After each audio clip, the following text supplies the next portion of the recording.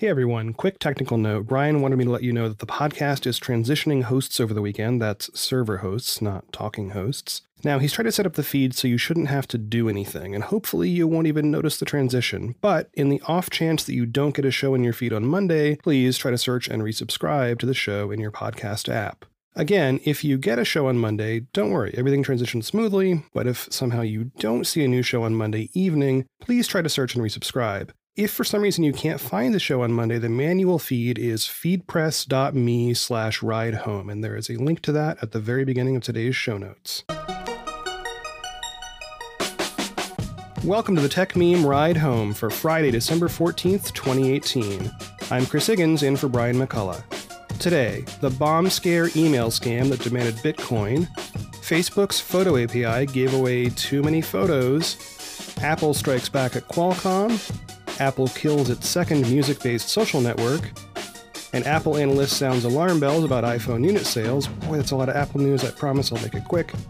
Instacart breaks up with Whole Foods, Planet Scale brings mega scaling technology to the masses, and of course, the weekend long read suggestion is brought to you by Betterment. Let's get into all of this. On Thursday, bomb threats delivered by email briefly caused turmoil around the world, triggering shutdowns and evacuations of transit stations, hospitals, schools, and businesses. The emails claimed that the sender would detonate a bomb if the recipient didn't send $20,000 worth of Bitcoin by the end of the day. The emails varied slightly, with different types of explosives mentioned and different Bitcoin addresses included. Investigating authorities quickly realized that the emails were just spam, with nearly identical messages sent seemingly at random to people around the world. After analyzing the messages, various police departments released statements saying that the ransom threats were not credible and could safely be ignored. Regardless, many locations were shut down. Brian Krebs wrote on Twitter, quote, "Willing to bet that when the dust has settled from this latest spammed bomb threat hoax, we're going to see the biggest impact was the economic hit from businesses and schools closing early today in an abundance of caution." End quote.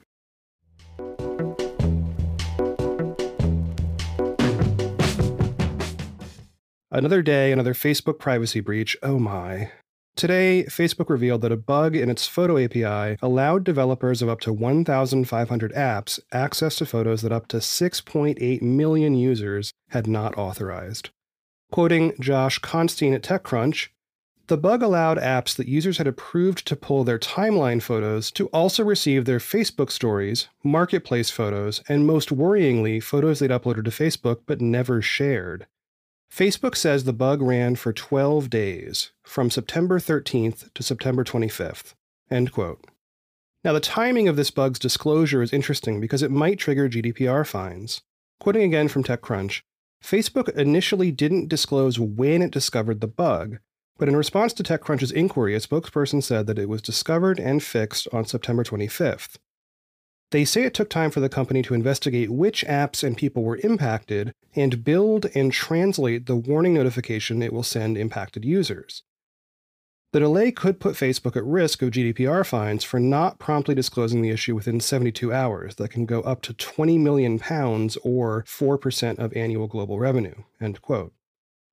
TechCrunch also pointed out that September 25th was the same day that Facebook discovered the massive security breach that allowed hackers to scrape 30 million people's data, but the two breaches were caused by different bugs. Shortly after the TechCrunch article was published, the Financial Times reported that Ireland's Data Protection Commissioner had opened an investigation into Facebook. Quoting the Financial Times, the Irish DPC has received a number of breach notifications from Facebook since the introduction of the GDPR on May 25, 2018, a spokesperson said. With reference to these data breaches, including the breach in question, we have this week commenced a statutory inquiry examining Facebook's compliance with the relevant provisions of the GDPR. End quote.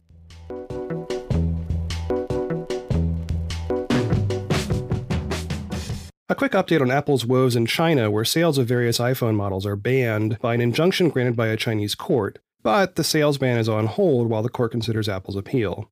Now, as Brian said on Monday, quote, "In the end, might this just be the thing that brings Apple and Qualcomm together to settle all their various disputes?" End quote. Well, today, Mark Gurman and Ian King of Bloomberg have a report titled, wait for it, "Apple says China iPhone ban would force settlement with Qualcomm." In a court filing in China, Apple wrote, quote, Apple will be forced to settle with the respondent, causing all mobile phone manufacturers to relapse into the previous unreasonable charging mode and pay high licensing fees, resulting in unrecoverable losses in the downstream market of mobile phones. End quote. Apple and various Chinese smartphone makers are actually aligned on this, since Qualcomm is the dominant player in the cellular modem space and owns a tremendous patent portfolio. The difference is that most of the other phone makers just pay the fees, use Qualcomm chips, and move on. But Apple's legal move here is notable because it's telling a Chinese court that this local case would hurt Chinese phone makers and Apple's Chinese supply chain, even though it's fundamentally a dispute between two US-based companies.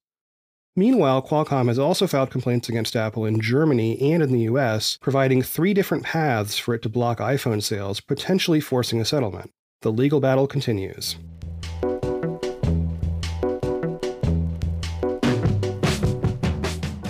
In a move that is surprising to literally no one, Apple is ending Apple Music Connect, its social network that attempted to connect music artists with their fans inside the Apple Music app. At 9to5Mac, Zach Hall reports Apple has informed artists that their Apple Music Connect content is being removed from the main interface of Apple Music and will be gone entirely by May 24th, 2019. For longtime Apple watchers, this is eerily reminiscent of the time Apple introduced a different music-based social network called Ping, and then closed it after it turned out to be a ghost town. On Twitter, Benjamin Mayo summed up the reaction, writing, "This is a good and overdue change. It was dumb to browse around artist pages on Apple Music and see, quote, latest posts from 2 or 3 years ago on every single one. It was just annoying cruft that got in the way since nobody used it." End quote.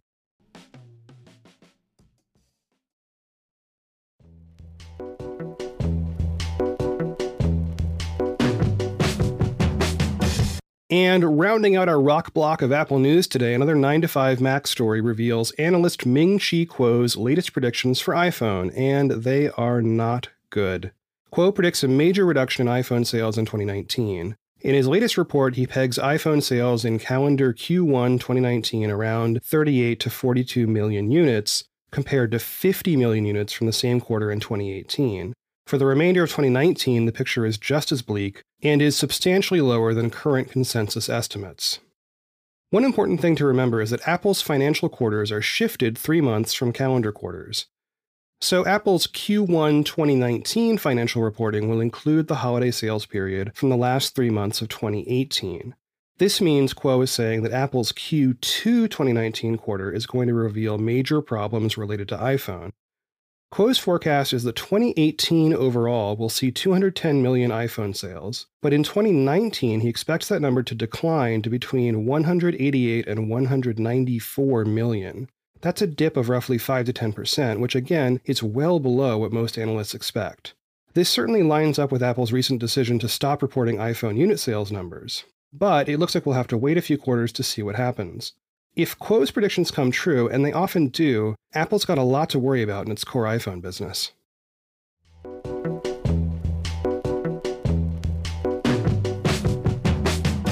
Recode reports that Instacart and Whole Foods are breaking up. The grocery delivery business has partnered with Whole Foods since 2016, when Recode reported that the companies had signed a 5-year deal.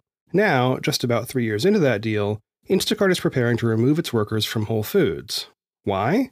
Well, because Amazon bought Whole Foods in June 2017, and it's pushing its own delivery service for the chain. Instacart has employees inside 76 Whole Foods locations and will start pulling them out in February. Quoting Recode, the company expects to be able to offer 75% of those workers employment at another nearby retailer that partners with Instacart for deliveries. End quote. On a surprising note, the loss of Whole Foods should only reduce Instacart's revenue by less than 5%, according to Recode's source. This is apparently due to a burgeoning market for Instacart deliveries from other grocery retailers, including recent deals with Kroger, Aldi, Sam's Club, and Walmart Canada, among others. There's speculation that Amazon had to pay Instacart to end its contract early, which might also reduce the financial blow.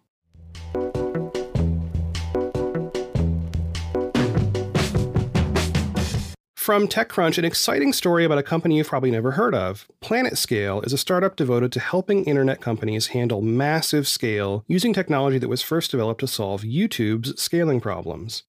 And let's face it, if the tech is good enough for YouTube, it's probably good enough for anybody. PlanetScale has seed funding from the former CTOs of YouTube, Facebook, and Dropbox, along with C-level players from PayPal and MuleSoft, plus Google's director of engineering. PlanetScale's product is called Vitess, a relational database system built explicitly for scaling across multiple infrastructure providers, solving the scale problem and also providing back-end diversity. Vitess clusters will allow startups to integrate with their preferred cloud provider, like, let's say, AWS, while keeping replicas in Google Cloud and Microsoft Azure. If the preferred partner gets too expensive or prevents some other kind of business or technical problem, Vitess allows its users to easily switch to another provider. So what could make this even better? Well, Vitess is open source. PlanetScale isn't selling the software itself, it's going the Red Hat route by selling training, support, and database hosting. Quoting TechCrunch, the big cloud providers are trying to adapt to the relational database trend, with Google's Cloud Spanner and Cloud SQL, and Amazon's AWS SQL and AWS Aurora. Their huge networks and marketing war chests could pose a threat, but founder Jiten Vaidya insists that while it might be easy to get data into these systems, it can be a pain to get it out. PlanetScale is designed to give them freedom of optionality through its multi-cloud functionality, so their eggs aren't all in one basket. End quote.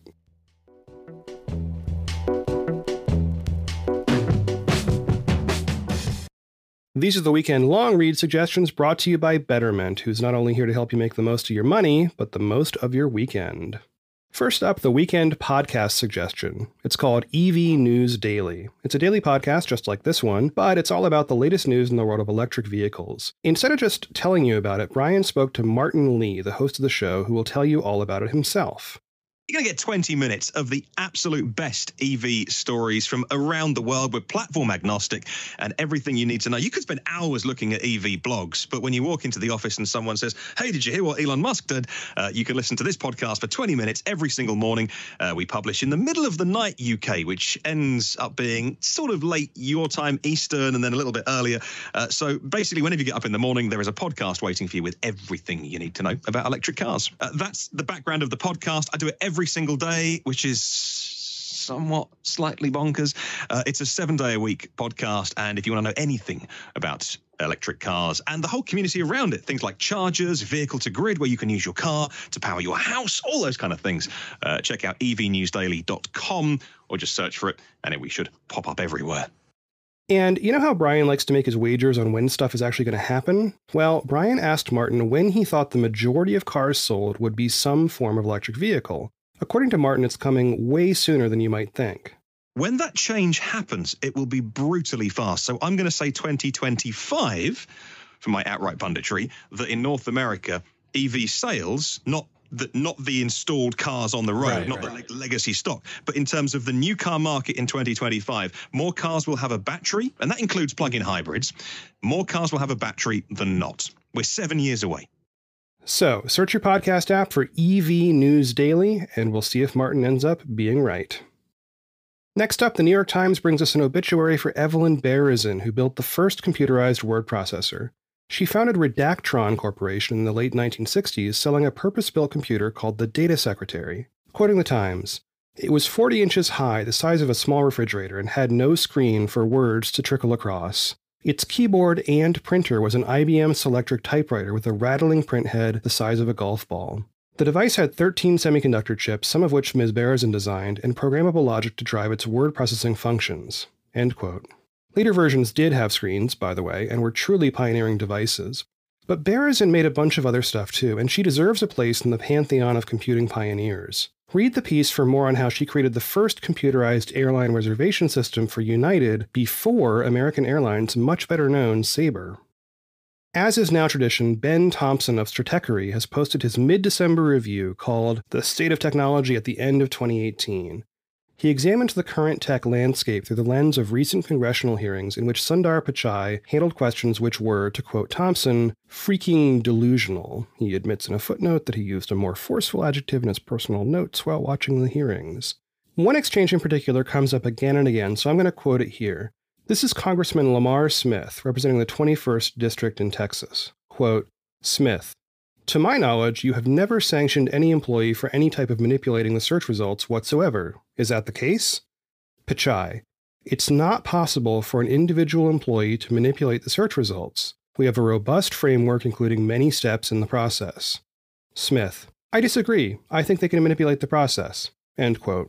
To me, that's 2018 in a nutshell. Someone asks an expert for the truth is given, then the person says, I don't buy it. I think I'm going to stick with my gut feeling in place of your facts.